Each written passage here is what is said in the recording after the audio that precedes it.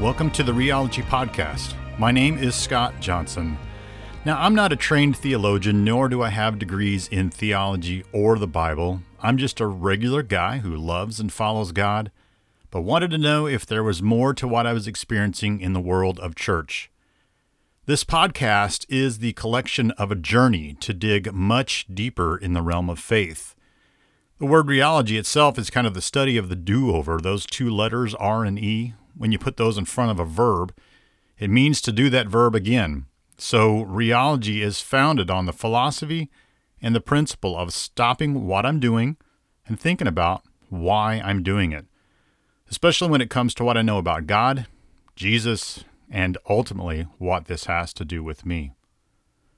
Now, if you're new to the podcast here, I would strongly encourage you to stop right now and go back and listen to the very first episode. I think it'll give you a much better foundation of the conversation that I'm trying to start here. But if you're not new, well then I wholeheartedly, sincerely welcome you back. I'm glad to have you with me on this journey. In 1597, there was a little story written called Romeo and Juliet by good old Bill Shakespeare. Bill penned the phrase, "What's in a name?" Romeo asked this, bringing up a good point of debate since his family and Juliet's family were a feuding. Romeo had a good point. Just because his last name was associated with feuding against Juliet's family, that doesn't automatically mean that he should just follow suit and be against Juliet just because of their last names. So for this episode, I asked the same question that Romeo asked. What is in a name? I was born the third son of a couple in Bedford, Indiana. You might say I was a pleasant surprise for my parents, aka they had no idea that I was coming, didn't expect me at all.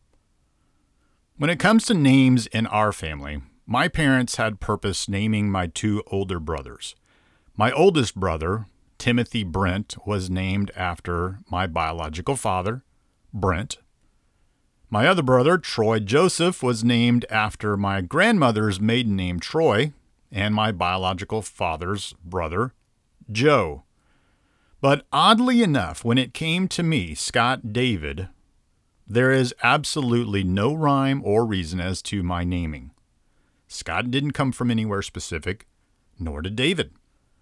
And when I asked my mom why she named me Scott David, she just said, I don't know, I just kind of liked it. Names are interesting, no doubt. And as I've stated here before, in the Bible, people named their children with purpose and meaning, especially in the Old Testament. And you don't have to look very far to see that. I mean, just look at the first names that we encounter in the Old Testament. Adam and Eve.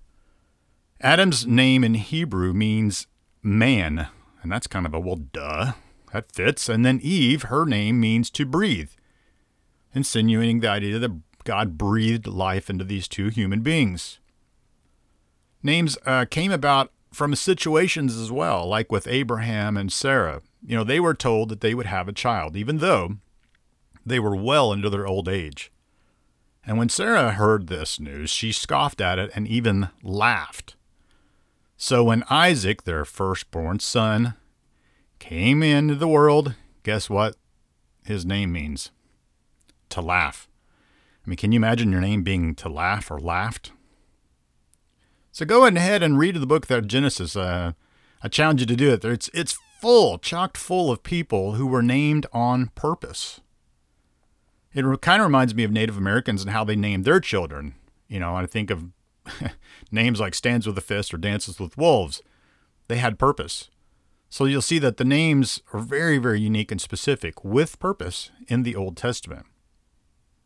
Mostly in the New Testament, we see people who are described by what they do or where they're from or what they're associated with. Names like James and John, sons of Zebedee. Matthew, the tax collector. Judas Iscariot, which Iscariot's not his last name. It literally means man of Kerioth. It's where he's from. Simon the Zealot. A zealot was an extremist political party, and he was a member of it. And then John the Baptizer, what he did. In the New Testament, the specific naming of children kind of fell to the wayside a little bit. This Jewish culture, instead, they named their children after their heroes of their religion, of their faith, and favorite phrases. So a very popular name like John, which was very popular, basically means Yahweh is gracious. Mary, a very, very popular girl's name, we see a ton of them in the New Testament, this actually comes from the Old Testament name Miriam, who is the sister of Moses. And we don't really know what Miriam's name means because it's probably an Egyptian name. James, as I just mentioned before, a very popular name. It's the Greek form of the name Jacob or Jacob, which means holder of the heel. Jacob and his brother Esau were born. Esau was born just barely before Jacob. Esau came out of the womb, and Jacob literally is holding on to his foot, his heel, holder of the heel. And then we have names like Jesus, Yeshua, which is the Greek form of Joshua, and it means Yahweh is salvation. So even Jesus' name wasn't completely special to him, even though the angel told both Mary and Joseph to name him that. The reality is that there were probably tons of boys and men walking around with the name of Jesus, Yeshua, Joshua. It was a very popular name. I think a lot of people think that only our Jesus had that name, but unfortunately that's just not true. Here's a little tidbit to kind of prove that, something I'm sure you did not know and probably might find a little shocking. In Matthew 27, when Jesus is in front of Pilate, who is the Roman governor of this region, there's also another man there as well, not just Jesus. A man, as we know him, called Barabbas. But this is not this man's real name. That is his zealot name. And as I said before, zealot was kind of this extreme religious political party group of people. The name Barabbas is actually a title. It's actually a phrase. The word bar means son of, and Abba, which that probably sounds familiar to you, means the father. So it literally would mean son of the Father. Or maybe even more specific, in the zealot world, Son of God.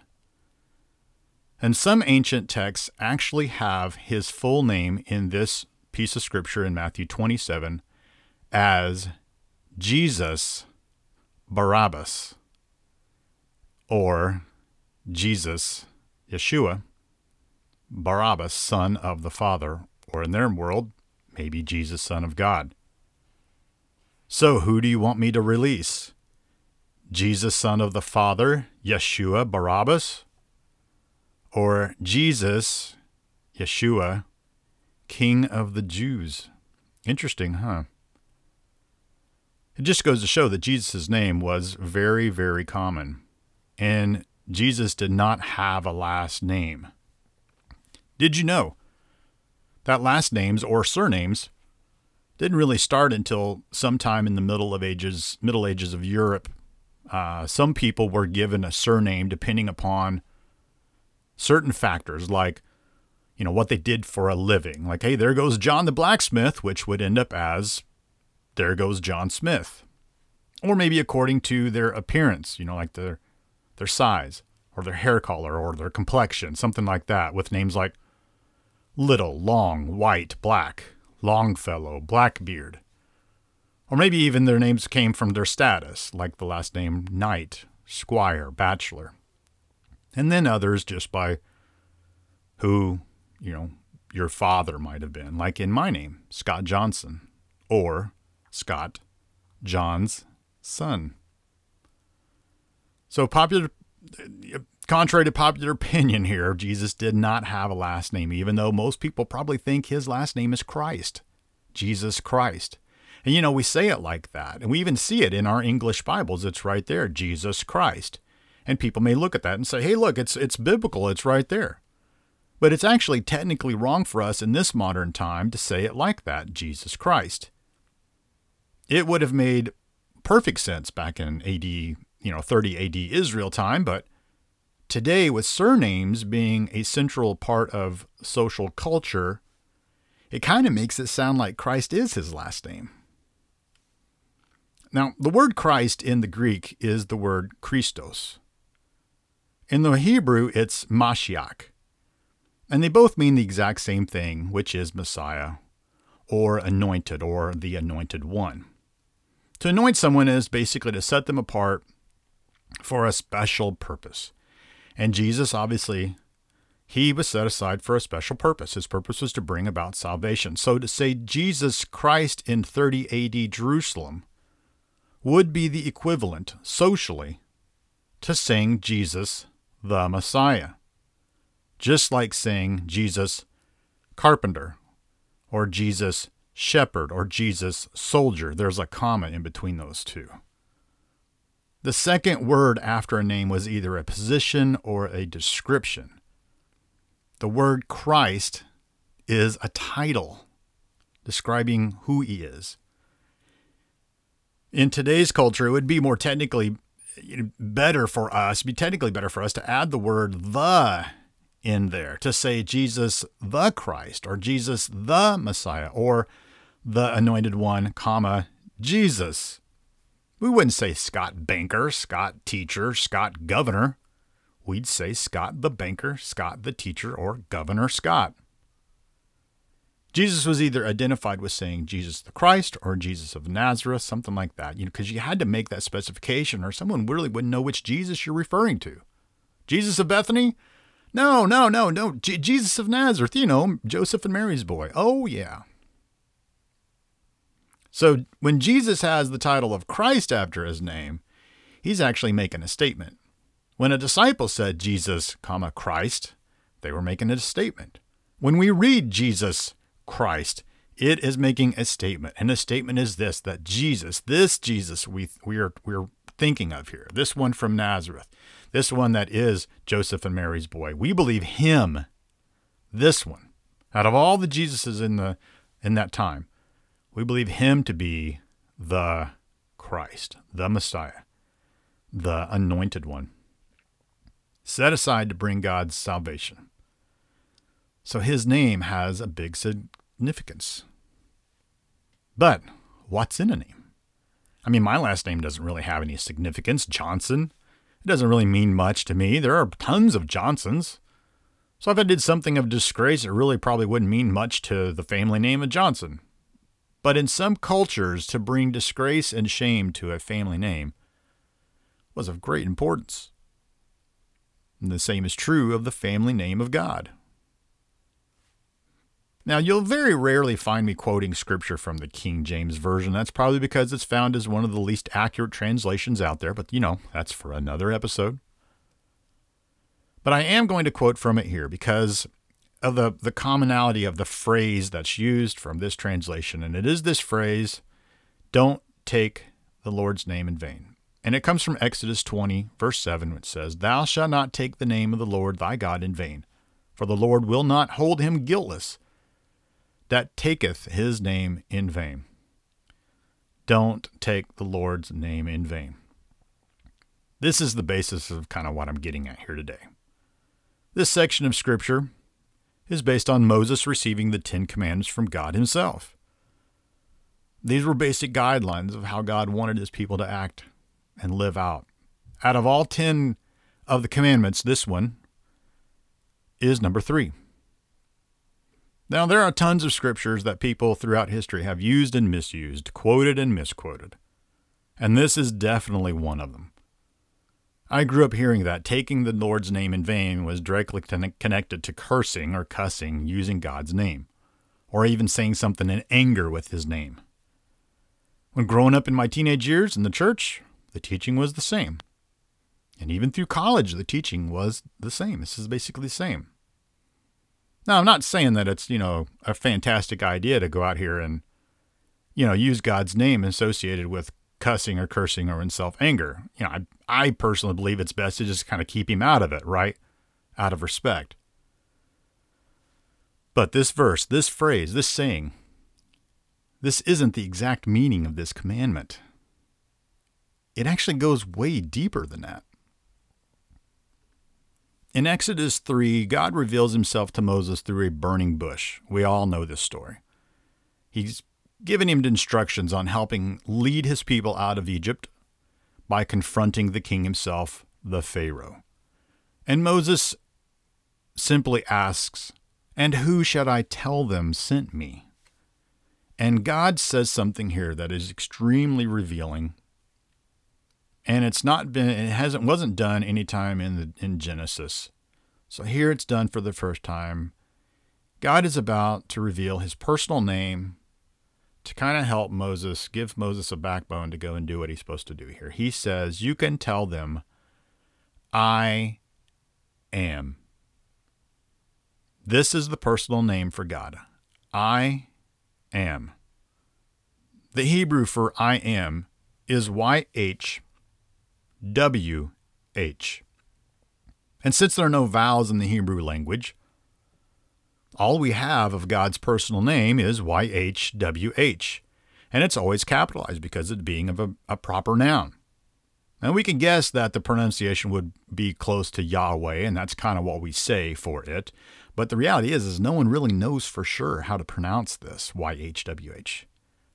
Because of this third commandment here, thou shalt not take the Lord's name in vain, the Hebrew people were fear-stricken of mispronouncing God's personal name. They believed that this commandment was telling them not to use God's name incorrectly. More specifically, mispronouncing it. So instead of trying to pronounce YHWH, they just printed it out, YHWH. And then actually what they eventually just started doing is they just kind of substituted that YHWH for the word Adonai, which means Lord. That's why we see Lord so much in the Bible. They never spoke of his personal name. Only one time of year was his name ever actually verbally spoken, and that was during the Day of Atonement, when the high priest would enter the Holy of Holies in the tabernacle or the temple. Other than that, no one ever spoke his name. God has lots of names attributed to him: Lord, God, Father, Jehovah. But I am is his personal name. It signifies that only he has been and only he will be.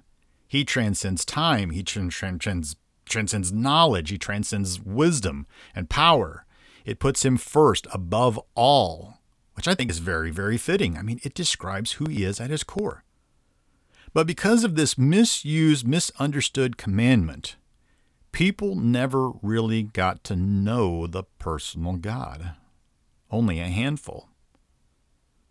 And as well-intentioned as it was, not pronouncing God's name was just simply a very easy and quick response to a much deeper issue of taking his name in vain. So the Hebrew word for vain is the word shav, and it basically just means empty, worthless, or false. Taking the Lord's name in vain should be closer to the idea of saying that we belong to him, but yet we just don't act like it. So the first two commandments here, they lay the foundation for all the rest, for the Hebrews to know that God alone is their God. There are no other idols, no false gods, no anything else that should ever come before him. He is their God, and they were to put him first. This third commandment here insinuates that they belong to him and that they are literally wearing his name. They have taken on a new identity, that being of the children of God. He redeemed them. He adopted them out of slavery, out of Egypt. And now they belong to him.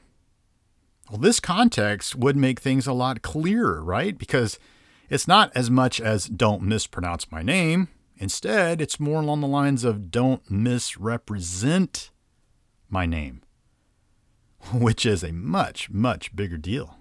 And it goes deeper and higher. Something that requires someone to literally act and live differently The following commandments 4 through 10, they would lay out just exactly how differently God would kind of expect these guys.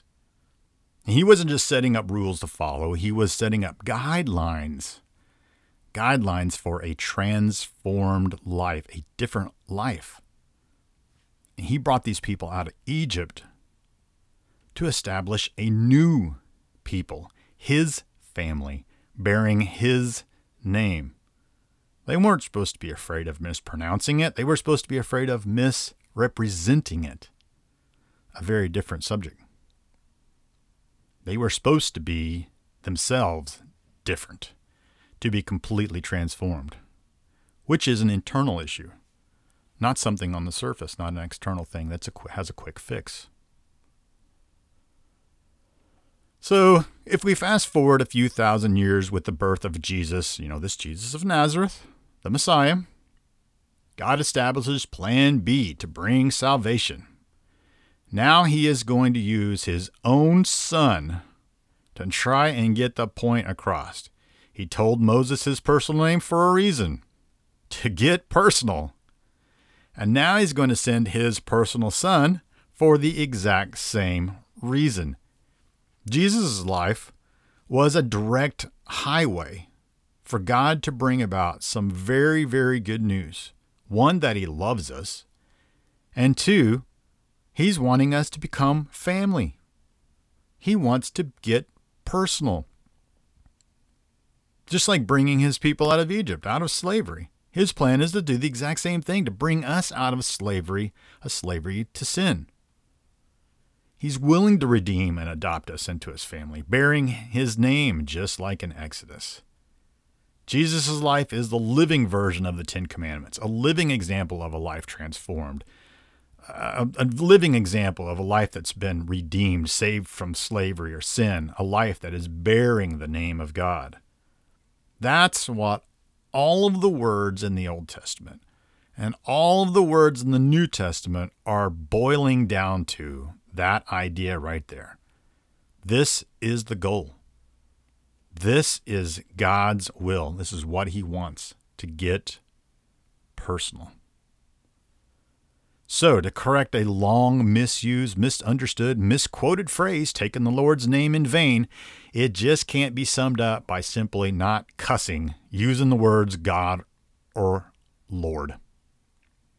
It's just not that simple. It has a much deeper meaning. Taking the Lord's name in vain means not misrepresenting him. It means not taking his name or wearing his name and it being associated with nothing. It being empty or worthless, which would mean that saying that you belong to God, but yet you just don't look like it or act like it. So if wearing his name in vain means being empty, then wouldn't you think, logically, then the opposite of that is kind of what he's looking for, which would be wearing his name in fullness, not empty, but full, not worthless, but full of worth. So how do we do that? Well, the New Testament writers make it pretty clear. And they make it clear with this terminology of the word fruit. Jesus himself describes us as being plants or like trees, that we either bear fruit or we don't, which is kind of the equivalent of having worth or not, full or empty. John 15, Matthew 7, Luke 13, all these areas where Jesus teaches about lives, either being fruitful or being empty, bearing no fruit, showing no signs of health. Jesus even says that those plants that don't bear fruit, they get cut down, they get thrown into the fire. Paul in Galatians even spells out what this fruit kind of looks like in the fruit of the Spirit. When God comes into your life, bringing you into his family, something should change. We should be transformed, taking on this new identity, the identity of the children of God. We should look different to those around us. We should act different. We should be spending more time on the things that matter, and which would be those things that God spends time on. We should bear fruit in our lives of evidence, as evidence that God is actually in us. If we don't, then we are taking his name in vain. We are misrepresenting who he is, misrepresenting him as worthless. And a tree that does not bear any fruit, that's empty, it gets cast aside. I see a generation of Christians who are taking on the name of God. They're being adopted into his family, but yet they're not really living like it or acting like it. There's a generation of Christians who are doing all the right quote-unquote things, but yet not really transformed. They're getting involved in church, but they're not really bearing any fruit. A generation that like the idea of God, but they actually have no idea of who he really is. And the New Testament, it's pretty darn clear that an adopted life should be a fulfilled life. It should be a life that actually produces fruit. It's a life that has evidence that God's involved. It's a faith that shows signs that God's in here. He's involved just by what happens in my life. Those who are interested in knowing God on a very personal level, guess what? They got to know him on a personal level. They went deeper with him, and it changed them forever. But those who are only interested in knowing about God, they produced no evidence. They produced no signs of God's presence in their life. They produced no fruit, and they got left behind. I have a fear in the church, and I watched a YouTube video that I'll add it to the description here. It's from Francis Chan, and I couldn't agree any more wholeheartedly with this idea. There's a great fear going on in the world of Christianity today and in the church. Now, I'll preface this by saying I'm not saying that what I'm getting ready to say is not happening. It is happening. It's happening on a much smaller level. And sometimes it's actually happening involving other people who would not ever claim to be Christians. But I guess I just don't see a lot of transformation happening in people's lives today. And I don't typically see a big impact into a hurting and lost world. I see a lot of people going to church, and I see a lot of people sporting t-shirts and bumper stickers and social posts all promoting their church or posts sharing scripture or clever spiritual thoughts. But not a lot of people involved in what God is already doing all around us every day, which is the dirty work of just wearing the name of God, being a person who has evidently been transformed. There's evidence. I mean, we've been redeemed. We have a direct highway to freedom from slavery of sin. And that should turn us into people who are eternally grateful and humble and loving. It should dramatically change us to the point where we just can't help but show the love of God by getting our hands dirty every day with people that we come in contact with every day. People should easily see God through our lives. And in that, we would be truly taking the Lord's name, not in vain. I'm just not interested in keeping my life basically the same and just adding in a touch of religion. I don't want to be like the rich young ruler. He was pretty much happy with his life and only wanted just to add just a little bit of Jesus into it.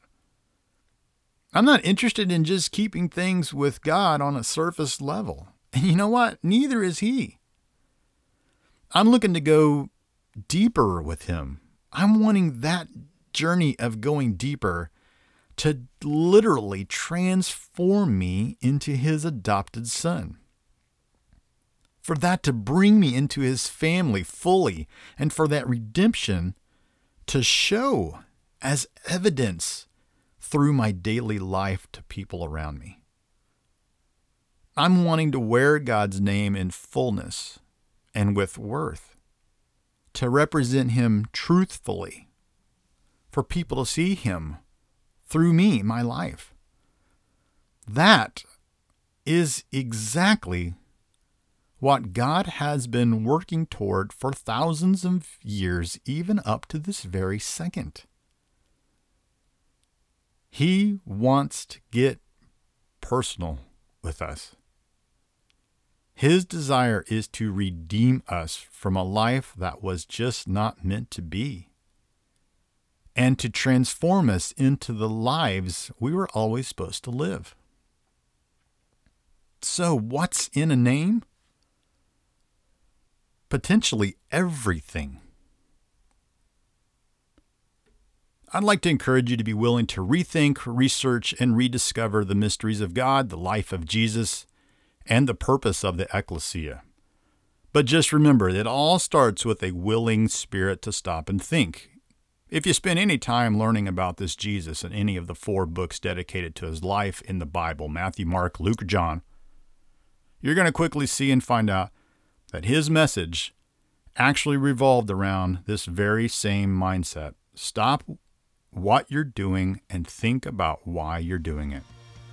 Thanks for your time. I'll be back very soon with a new episode discussing the truths of Christianity that you may never have known before. Some may sound crazy, but true.